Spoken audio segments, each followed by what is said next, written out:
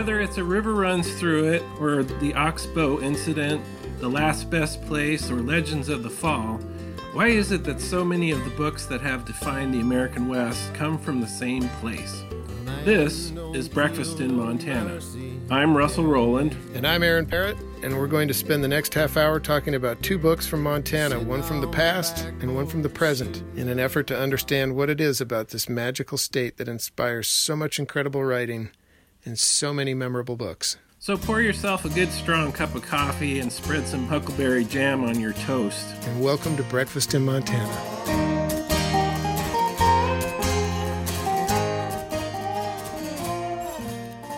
Welcome to Breakfast in Montana. I'm Russell Rowland. I'm Aaron Parrott. Before we get into the books that we're going to talk about this time, we want to thank some sponsors. The Isle of Books in Bozeman donated to our cause, and also the Chapter One bookstore in Hamilton has become a sponsor. Many thanks. Yes. We appreciate it.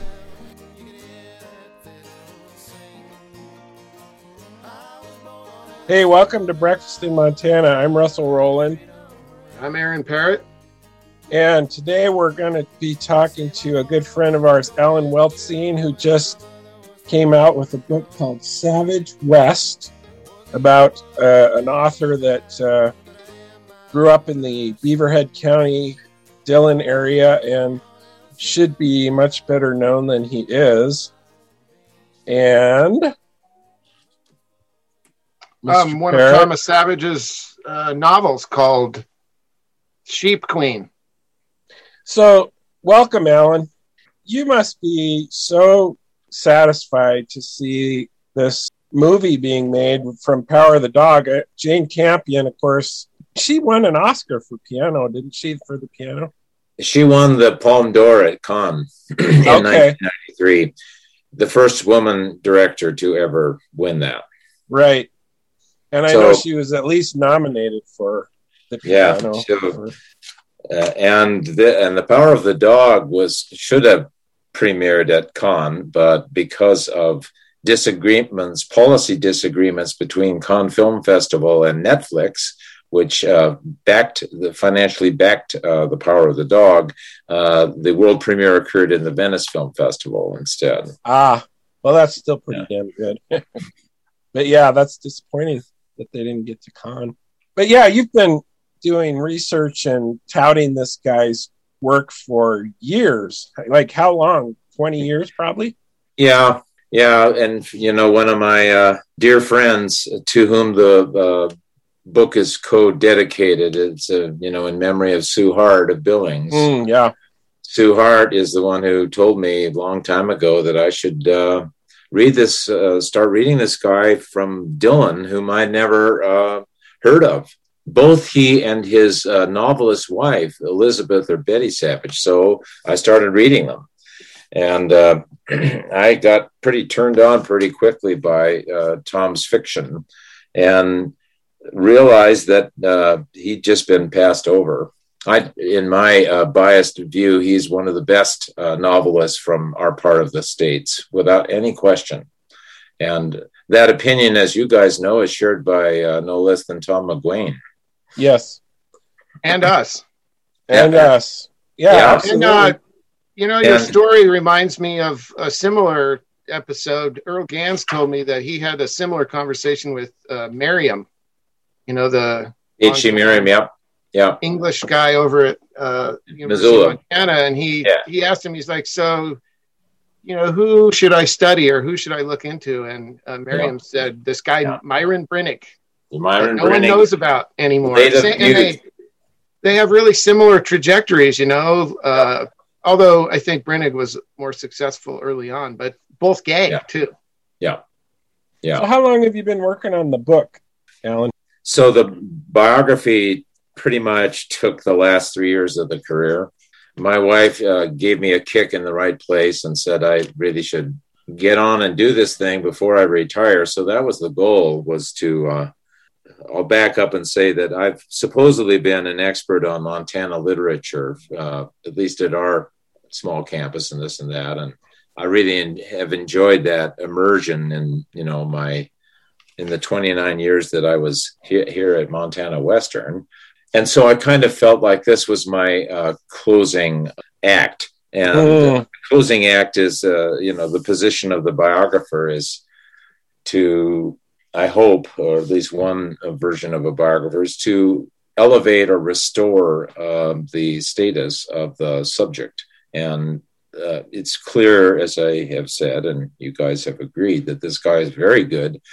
The story, as you both know, A Primary Story, is fantastic reviews on every single novel, even what he thought were the weakest, the second and third novels specifically, although he made the most money from his third novel, which is a sentimental parable, A Bargain with God. But he never sold. The then young woman who was an assistant at Little Brown and engineered the republication 20 years ago, right now, this year, of the two best novels. Power of the Dog was reissued in June 2001 in the Back Bay trade paperback edition.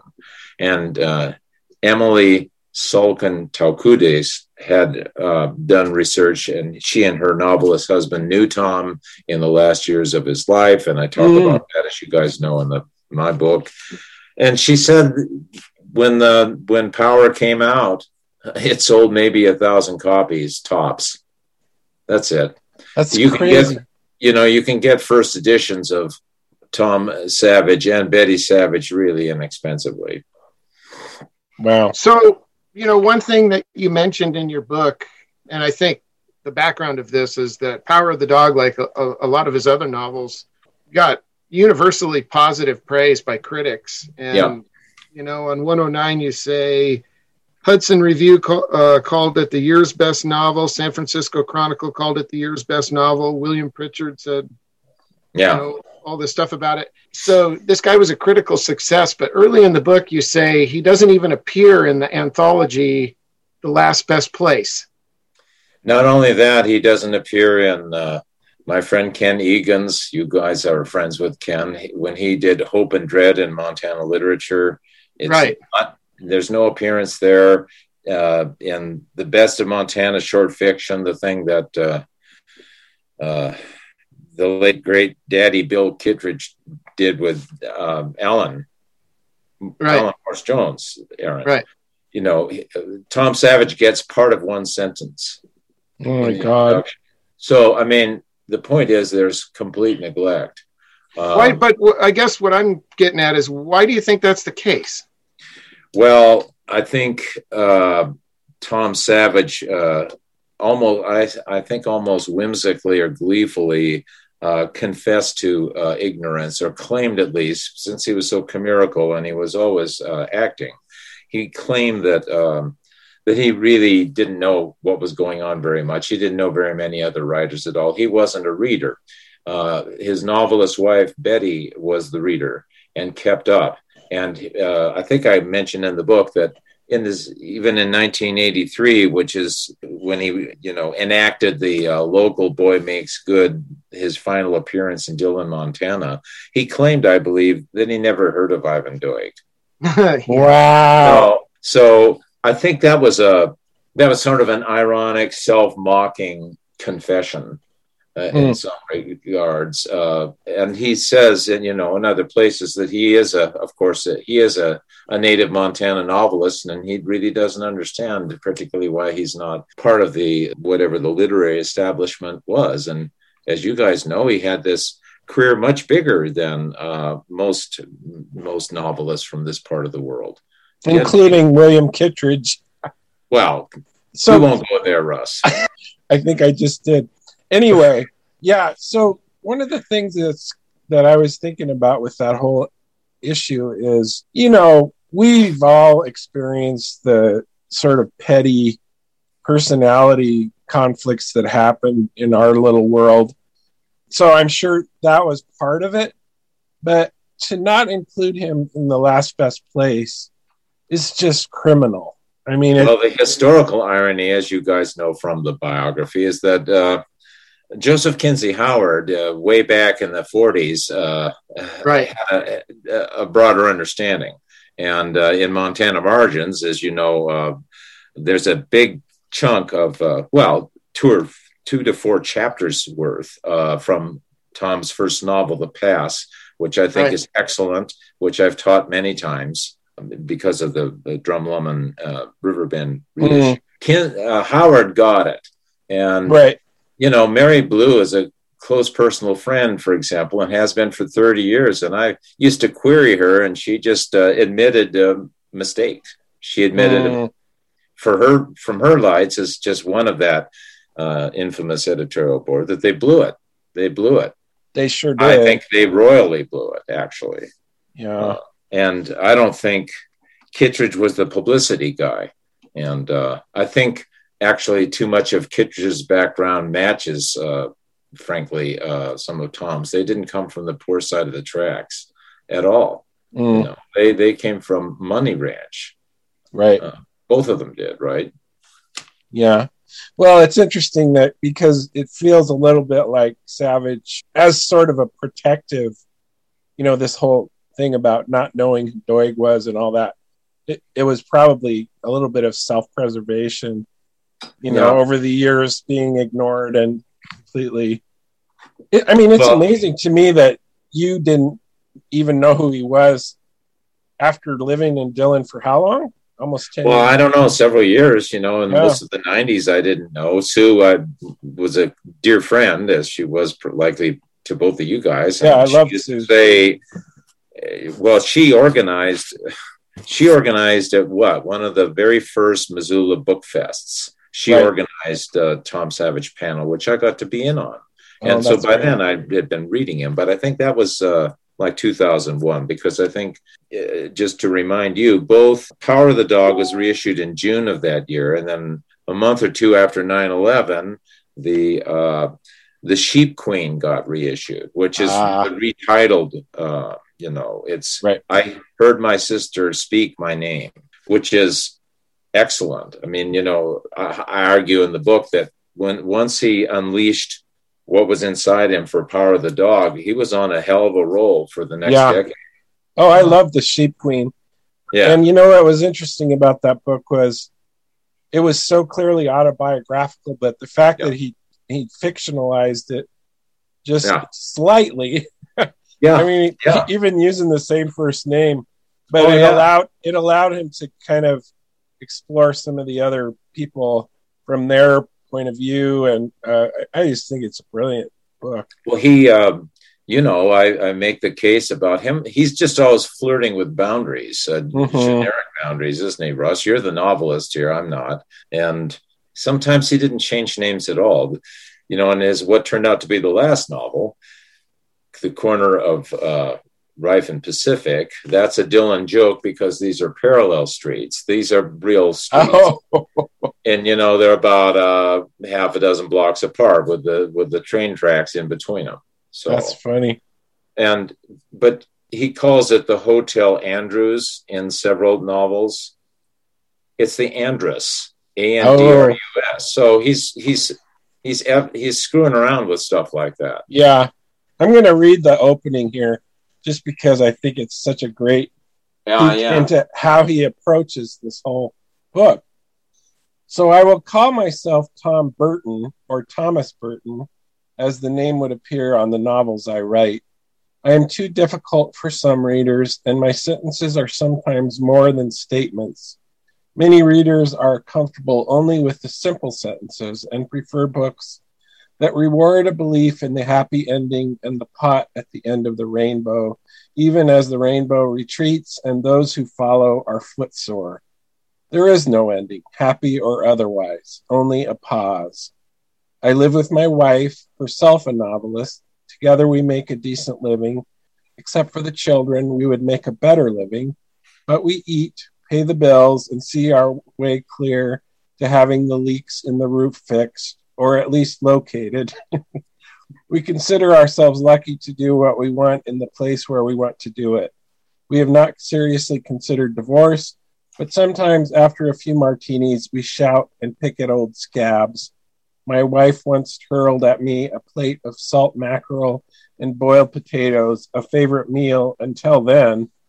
Months later, we still discovered elusive bits of fish set in potato on the iron railing leading down into the dining room. I just love that. That's arrested me since the first time I read that book. And as I've written, in some ways that defines as aesthetic, but that's straight nonfiction. Yeah. There's nothing fictitious here whatsoever. Right. And exactly. The nastiness between the couple, the reminder here is that Tom was once described, and you might find this funny or not, or bullshit, Russ, but he was a functioning alcoholic. Yeah. I don't know if that's an oxymoron. They had enough money to drink pretty steadily, and he liked to turn up his classical music albums pretty loudly, and by the afternoon he was in his cups. But he had pretty unusual work rhythms and liked to write in the late night and early morning. So he would retire early and be up. And his son Russell has, as I've quoted him, memorably described the work routine and what the sound of the typewriter was like at 3 or 4 o'clock in the morning. Mm. But there's an unpublished memoir of the Savages' older ex-daughter-in-law, which I have. And the domestic scene in the 1960s was pretty ugly sometimes. And yet these two ultimately incredibly moving to me, that despite their alcohol-fueled animosity and worse sometimes, verbal abuse that tripped into physical abuse at times, what both the surviving kids, the son Russell and the daughter Betsy, had told me over and over again is the childlike interdependency that they sustained. Mm. And the way that they really reinforced one another as novelists, and that Betty was Tom's first and last editor. Nothing was published until she'd gone over everything. And, if Sue Hart had lived longer, Sue Hart, Russ and Aaron was working on at least an article on the fiction of Betty Savage. And she had it called Giving Betty Her Due, because this is a story you guys have probably heard more than I have about, so the guy gets the attention, but in some respects, it was a pretty profound collaboration. Because she did, by the way, always defer to Tom's novels. And I've read 5 of Betty's 9 novels, and they're fun, they're snappy, they're ironic, but she called them mere entertainments. And that's probably too self-deprecating, but they have none of the punch and the energy and the irony that Tom's novels have. Sounds like Mary Shelley and Percy Shelley. Yeah, maybe. Yeah, although Percy didn't exactly come up with Frankenstein, did he? Well, that's what I'm saying is she was really the real writer, and she spent most of the last part of her life just, going around Europe touting her husband's poetry. She was the custodian. Right. Yeah. But, I think... And the archivist. 200 years later, I think most, people are still reading Frankenstein, but who the hell reads Percy Shelley? Yeah. So what I really wanted to get at was, could you say a few words about her novels? Like, are they still in print? What's a good one to start with? No, none of them are in print. Okay. No. None of them are in print. Well, for one thing, she wrote a couple of Western kinds of novels. Let's see, The Girls of the Five Valleys. I should have the titles right in front of me right now, that are set in, the Brenner Ranch in Horse Prairie, something like that. She also wrote a novel about the Pre-Raphaelites. Wow. I think Willowwood. It's about Dante Rossetti and his lover, whose name I'm not remembering right now, one of them, who ended up so emaciated, I think she died. Wow. That's pretty interesting kind of investigation of the Pre-Raphaelites in the 1860s, 70s. Her last novel, I do remember the title of Betty's last novel, is called Towards the End. And that is set in Maine, where they lived.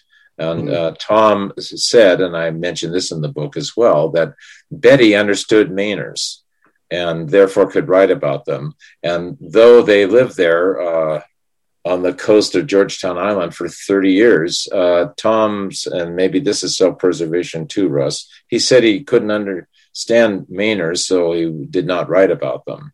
And he tended to, I think 5 of the 13 novels are set in New England, usually Boston area or something like that, because they lived in Waltham, Mass for a while. And as you know, Tom was employed by Brandeis for half a dozen years until he finally gave up the gig and wanted to write full time, and then moved the family up to this then remote place. They were the first year-rounders. It was pretty isolated. Wow. In the late 1950s and through the 60s.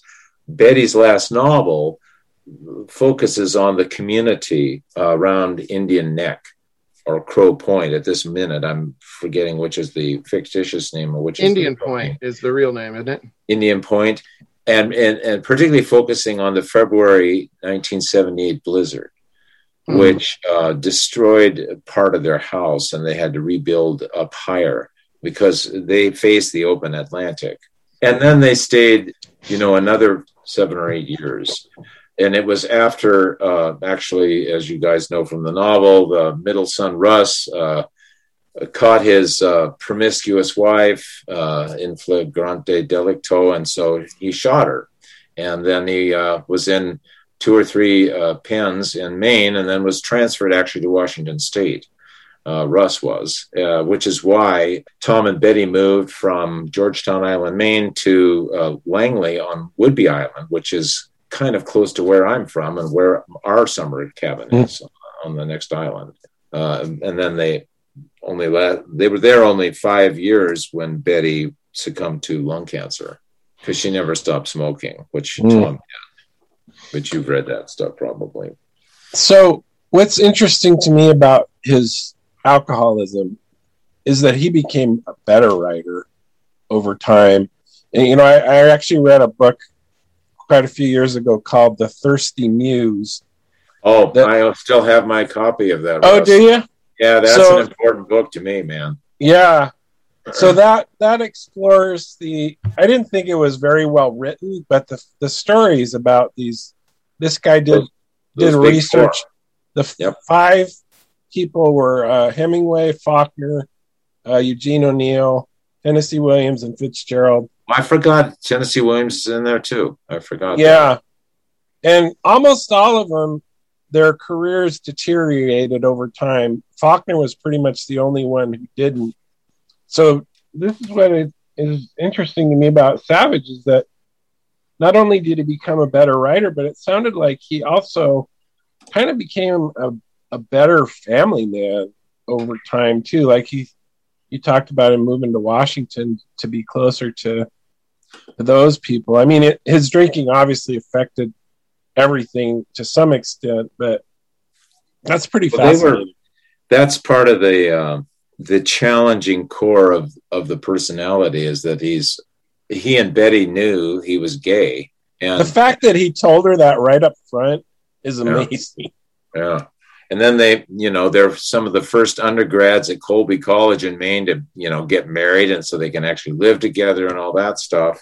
And he was, as you know, intensely a family man, but it's hard, particularly with the 2 sons. And given what happened in the early 1960s, that was never completely forgivable for them, even as they deeply loved their father. I know this more from Russ. In terms of the family, it seems to be, I've heard from several relatives that the older son, Brazel, was the brilliant one in the whole family and was pretty seriously mentally unstable and stayed that way. He was in a tragedy of addiction for most of his life. And again, that unpublished memoir is pretty grim. The first marriage, 4 children pretty quickly. He ended up in what he called the loony bin in Bangor, Maine, by the end of the 1960s for an extended hospitalization. And he ended up a marriage or 3 later, he ended up in old age back with his father. and died in a horrible, as I mentioned the detail, a horrible way in Virginia Beach, Virginia, which Tom couldn't stand, but his daughter lived there, which is why they were there.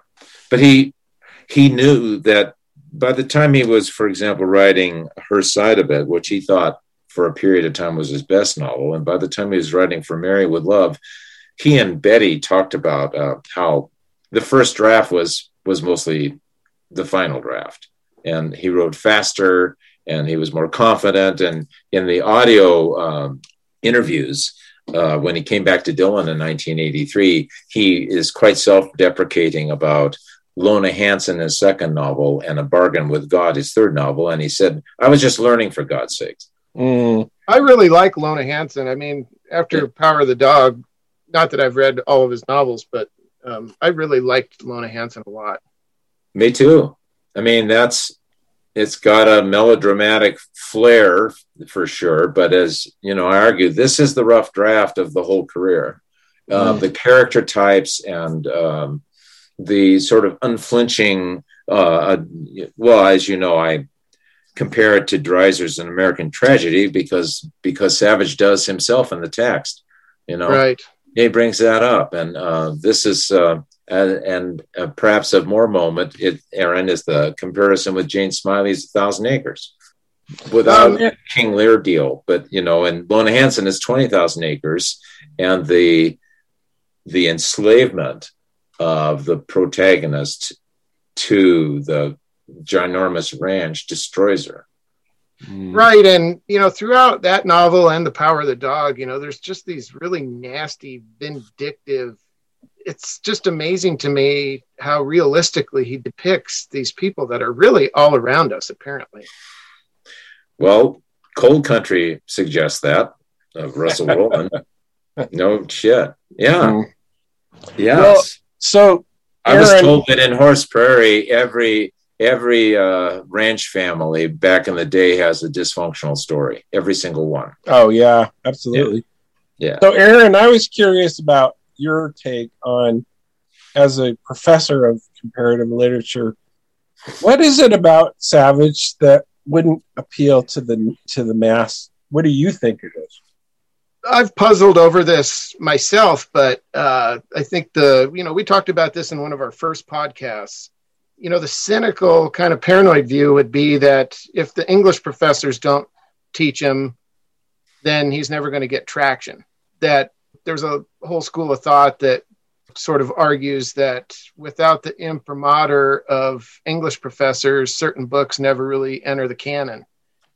And so maybe there's some of that going on here. You know, I think there's his books are not easy to read. Like, I don't think Power of the Dog is an easy read. You know, it's like Faulkner. It's not facile, luminous prose that came out of the Iowa Writers Workshop or something like that. I think personally, Tom is far easier to read than Daddy Bill Faulkner. But I would maybe agree, Aaron, that it is absolutely unsettling. Yeah. The notorious first paragraph to the end, which, as I mentioned in the book, the bio, he rewrote 11 times. That's just vicious. And that makes you kind of catch your breath, and you will just hold your breath. I guess what I'm getting at is a lot of his stuff, and I'd have to go back and reread it, but my experience with both Power of the Dog and Lona Hanson was I'd read a paragraph and I'd have to go back and read it again just to be sure of what was being conveyed there. Like, okay. It's, you know, there's more than one level of what's going on in the narration. It's not conversation driven, for example. Right. You know, to compare it to Charles Webb, the guy who wrote The Graduate, they would be contemporaries. But, you know, Charles Webb is manifestly easy to read because it's almost entirely conversation. I guess that's what I'm getting at. Maybe there's two comments. One is that he talked about in letters in those audio interviews about catching flack for what he called, and perhaps I echo, his essayistic interludes. That's one thing about it. Yeah. And maybe the best example of all is the one Russ was kind enough to read, the first page of The Sheep Queen. But the second comment I would make is that Jane Campion, when asked about craft, at least at one or two of the panels that Lynn, my wife, and I attended at the Telluride Film Festival, when asked about how she put the movie together, her default is to immediately start talking about the novel and the quality of the novel, and particularly the shifting point of view or points of view, that it's not just, and as you guys, I don't know if you would agree or not, but the novel is much more nuanced in that than her, as you will see, her film adaptation, which is mostly focused on Phil Burbank. It does shift around a bit, and there's certainly a really harsh view of Dylan in several guises throughout the novel. And in the film adaptation, there's no town. It's all on the ranch. Oh, yeah. I mean, he rewrote Dylan over and over again, and he was nasty, and I love it. One thing, there are a bunch of dumb fucks around here. Well, I think that's definitely part of what made him. And it's also interesting to note that he was way more popular probably on the East Coast than he was in Montana. Like, the people that really admired his work were mostly out there. A lot of the reviews were amazing. Yeah. But I also, one thing I noticed right away when I started reading him was he is stylistically unique. There's nobody that writes like him. And in that respect, he reminded me actually of Annie Proulx. Oh, when I first started reading, what's the Scandinavian one? Shipping News. Yeah, his Shipping News. Yeah. When I first started reading that book, it took me like 50 pages to get used to her rhythm, the way she prose rhythm, her style. Yeah, I couldn't. But once I finally settled in, I actually loved that book. And I had kind of the same experience with Tom, that it took me a while to get used to the rhythm, the way he turns a phrase. I mean, he breaks a lot of rules as far as using like passive verbs and stuff like that. If he was in one of my workshops, I'd be like, but it works. It works. I mean, that's the genius of a great novelist. They make it work even by, not following the traditional writing style, I think. The Aaron, and Russ, your last comments make me think of that. To me, Telltale Review by a Maine newspaper guy that I quote, I think in the conclusion or something, where he's talking about a lot of fiction just sails across the surface of the bay or the sea.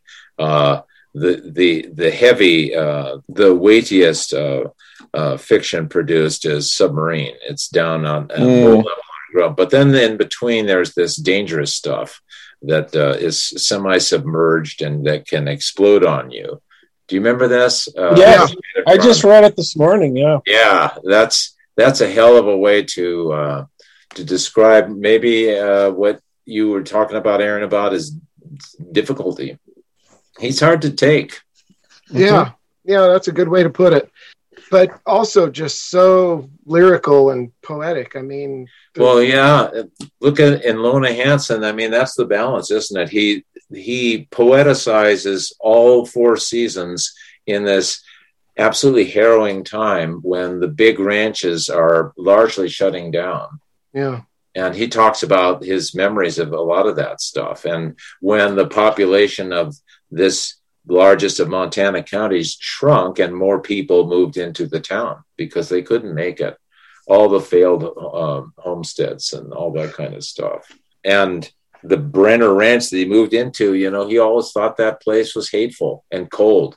I mean, that's the core to me. It's about cold and hostile, and it's about loneliness, and it's about not fitting in.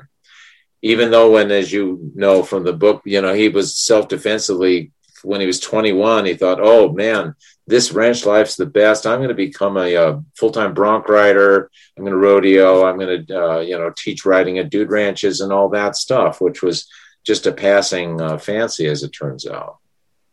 But he always loved his mother's, the Urian side, the Sheep Queen's side. And he hated he's got some wonderful, nasty descriptions of the big house, which is the primary setting of Jane Campion's adaptation, in Power. Hey, so tell us a little bit about hanging out with Jane Campion and all that.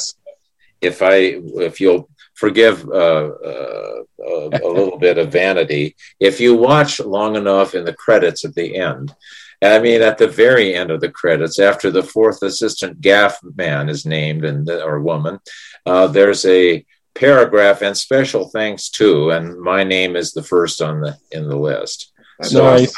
I was hoping to be credited, and apparently Jane is sending a gift from Australia to us. She and her very close friend and executive producer Tanya Seghachian, who is from London and who did the first 4 Harry Potter movies herself, and who now only works with 2 directors, one of them being Jane. They credit us with the genesis of the movie because they came here 3 years ago, almost this exact weekend, and we hosted them, and I chauffeured them, and I introduced them to our dear friend Sandy James, who is my book is dedicated to, and who is Tom Savage's nephew, and is the unofficial family historian. And so we showed them all about Dylan, and then Horse Prairie, and took them over Bannock Pass, and sat them in the sagebrush. And at the Urian, the Urian Ranch now, they could watch this guy training a horse in a round corral and all that stuff. And she was taking hundreds of pictures. She's been quoted now more recently saying that she knew that we could do better than this, meaning that the actual home ground wasn't good enough for a film. And but she's down. They're both incredibly friendly, down to earth, gracious as hell. And we were Jane's guests at the 2 couples of us at the Telluride Film Festival. All expenses paid, man. That's awesome. I love that picture you sent of you hanging out with Spider-Man's girlfriend. What's her name? She's in the movie? Kirsten Dunst, yeah. Yeah, and at the brunch, the next, on the Sunday brunch deal, I went over to talk to the young Australian actor who plays Peter Gordon, who's just wicked good. This guy, his name is Cody Smith-McPhee. And I was trying to tell him, you are so close to the Peter Gordon, I can't even tell you, man. And he actually had only listened to an audio. But Kirsten was sitting there talking about her character, talking about Rose with this dude from Variety or Hollywood Reporter. And then I'm in the position of, well, actually, Kirsten, Rose is, and I said things like, well, Rose is Tom Savage's mother, who was the most important woman in his life, including his wife. Who he always called, and I quote this, remember my beautiful angel mother, and whom he always felt incredibly protective about, even as they lived 3,000 miles apart, and as his mother sank into serious terminal alcoholism. That's all straight. And, Phil Burbank comes from Bill Brenner, and there he is playing around with names again. It's near names. And Weird Uncle Bill got demonized, and Savage had to kill that part of himself repeatedly, because in Sheep Queen, Aaron, Phil Burbank comes back as Ed Brewer, and it's even nastier and shorter. Yeah, it's clear that the reason that he didn't feel welcome in Montana was related to way more than just the fact that he was gay. There was a lot more going on. I can tell you that I could hardly sit there when we finally got to watch the movie. And we kind of braced ourselves, my wife and I at least, that there might be some interpolations here. Jane wrote the screenplay herself the summer after she was in Beaverhead County with Tanya. They had explained to Lynn, my wife, that it would be too expensive to film it here anyway. And so Jane can't pick she is a Kiwi native, and they picked a rural location on the South Island. I guess it's a lot farther down than Peter Jackson's locations for a certain other set of movies. And so it doesn't look like Horse Prairie. And the house, the main setting of the movie, is a lot bigger and fancier than the actual house, which we had shown Jane and Tanya. But I can't tell you how joyful I feel about the movie. Oh, that's great. Because there are no interpolations. It is absolutely true to the spirit of the novel. Absolutely. And she accomplishes some, visual or auditory shorthands that link some things. And it's creepy to me how close it is, and how it realizes a lot of the tensions. The novel's homosexuality, the repressed gay love, and the homophobia is, if anything, underplayed. Jane likes sex scenes. We've watched most of her movies. Mm-hmm. There's an imaginative sex scene. It's really underplayed also. And Benedict Cumberbatch, it was a blast to talk to him. I learned that Jane, during the filming, they did all the location shooting before COVID shut things down. And then the rest of it, all the interior, was filmed in a studio in Auckland on North Island, New Zealand. And Benedict did method acting. However virtuosic he is and however huge his career already is, he tried to study Phil Burbank, and he had come back to Montana several times to learn to ride, to learn to braid rawhide, a whole bunch of stuff. In fact, Aaron, you said a friend of yours was involved in the former of those, didn't you? Yeah, she's a rancher and a horsewoman, and she said she was teaching him how to ride. Who's that? Well, former professor at my school, Jennifer Swanson. Nice. So Benedict was saying, I was just going to wrap by saying, he tried to go into character, and he was claiming that this really stretched him. Jane always called him Phil on the sets, never his name, and did everything she could to make him go inside this guy. Well, it's easier to pronounce too. I just want you to say something about the title of the book. One of the I think the reason I picked up the book in the first place years ago was the title. Yeah. And, then you open it up and there's the epigraph that explains, it's from Deuteronomy or somewhere in the Bible. No, it's a proverb. It's a verb from Proverbs. So I know in the book you talk about the title. Can you summarize all that? Well, that becomes it's sort of a coterie source of connection, because Phil Burbank sees the dog formation in this rock outcropping that is up above the home ranch, where the main setting. And then it turns out that his incipient or wannabe lover, who's also in fact his killer, Peter Gordon, also sees it. So they're privileged. And this is the mark of their gay identity. I would even stretch and relate this to, Tom's pursuit of luxury European sports cars. This is the iconography of sexual difference. So to sound highfalutin, maybe. And for Jane Campion, she claims, and I remember this moment because she was quoted in a Variety or Vanity Fair article where my name is misspelled, as usual, saying that she actually saw the rock formation. Oh. When we had left the immediate vicinity, she's looking back. They were taking, 500 photos with their phones. And for her, Jane's narrative is that she felt like the author, that Tom Savage was blessing her because she saw it, or that's her narrative she's going with. So she had a green light.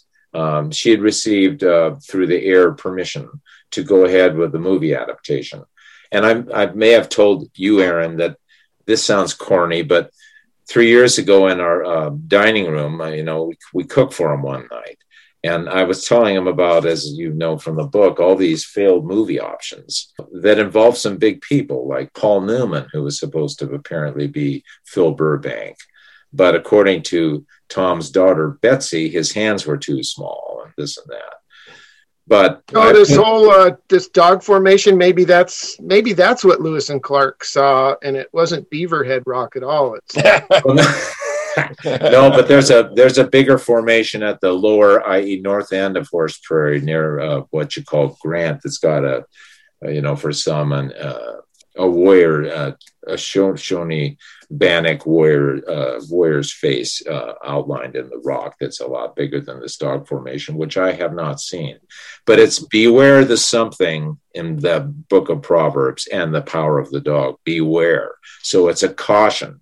It's also a caution, and it's a warning, which I think plays into the novel, in a lot of ways. And I've argued that kick-ass opening, Phil always did the castrating. This symbolic self-emasculation going on right from. That makes some of us who happen to be male, our scrotums tighten when we read this paragraph. This is seriously effing unpleasant. This hurts. And it hurts in a way it's wicked, just like at the end when you and I realize after Phil does that the gig's up and he's dying of anthrax or blackleg.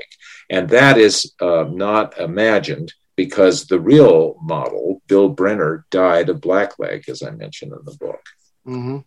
So, Alan, let me just ask this question, maybe to sort of wrap it up.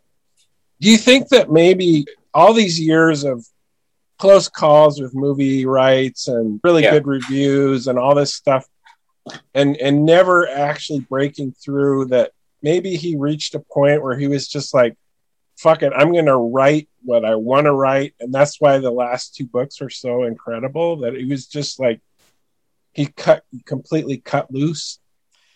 Well, I think he wrote what he wanted to write all along. And, do you? Okay. I make the argument to say he scorned, Westerns is an understatement. Well, yeah, absolutely. The ways that he goes after Owen Wister specifically, he knew exactly and he announces that in the first novel, which is F you.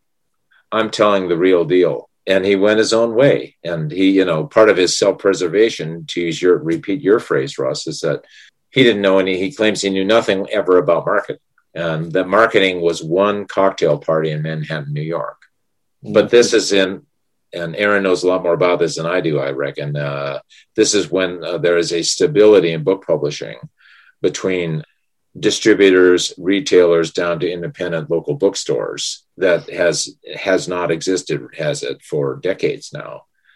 He just went his own way. And like a lot of writers, perhaps, I hope not us, the last, 15 years are a pretty sad story because he couldn't sell his last novel, which was, he was trying again for an overtly gay novel called Buddies. I talk about that. There's some of that manuscript that survives. I'm not sure it's very good. William Morrow who published Corner Right Pacific, couldn't sell it and wouldn't take it. Even though, as I argue in the book, by then, an awful lot of gay and lesbian writers are getting published with all kinds of stuff. The story of Patricia Nell Warren in the 1970s in this state, who, like Tom, got the hell out of here. With The Front Runner and the next novel after that, as they talk about, she changed the landscape in a way that, 10 years earlier, Tom threw away his overtly gay novel. He threw the manuscript in the Atlantic. He said in print and in voice, I wrote about myself once. That's part of the act, because he claims, as you know, that he was never writing autobiographically, and I'm arguing that's all he did. He was insistent about that, blah, blah, blah. Right. So he went his own way, and he had enough money from the ranch to keep supplied with liquor and food. Yeah. Well, he got some pretty decent paychecks for his movie rights, too. Well, Yeah, the game really changed in 1948 when he got $50,000 from Columbia Pictures. Yeah. But Rita Hayworth, remember, apparently she was pregnant about the time she was supposed to play Lona Hanson. So that movie never happened. That would have been a hell of a thing to see. But so I'm hoping that a lot of people are curious now about The Power of the Dog. When is this movie coming out? It will be available to some theaters in November, and it will be available on Netflix, via Netflix, by December. Nice. So we're trying to arrange a Dillon, Montana premiere a week before Thanksgiving. We kind of thought the world premiere should be at the Big Sky Twin Screen Cinema in Dillon, Montana. But that would be awesome. Man, it happened in Venice instead. Close enough. Yeah. Thanks, Alan. Thank you very much, you guys. Thanks a lot. I value this hour a lot. Thanks for letting me be part of the program. This was incredible. Thank you. Thank you for listening to Breakfast in Montana. Breakfast in Montana is produced by Russell Rowland. The music is written and performed by Aaron Parrott. Our guest this episode was Alan Weltzine, who just published a biography of the writer Thomas Savage called Savage West. Savage's novel, The Power of the Dog, is about to appear on the big screen in a film directed by Oscar-winning screenwriter and director Jane Campion, and it's starring Benedict Cumberbatch and Kirsten Dunst. So we hope you'll explore his books, especially The Power of the Dog and The Sheep Queen. Our next guest is going to be Ryan Bussey, who has just published a book called Gunfight. Ryan Bussey worked for a gun manufacturer called Kimber for over 20 years, and he has written an insider's look at the gun industry that is fascinating. And we're going to pair him up with one of our favorite memoirs from Montana history, a book by Teddy Blue Abbott called We Pointed Them North. Join us again next time for Breakfast in Montana.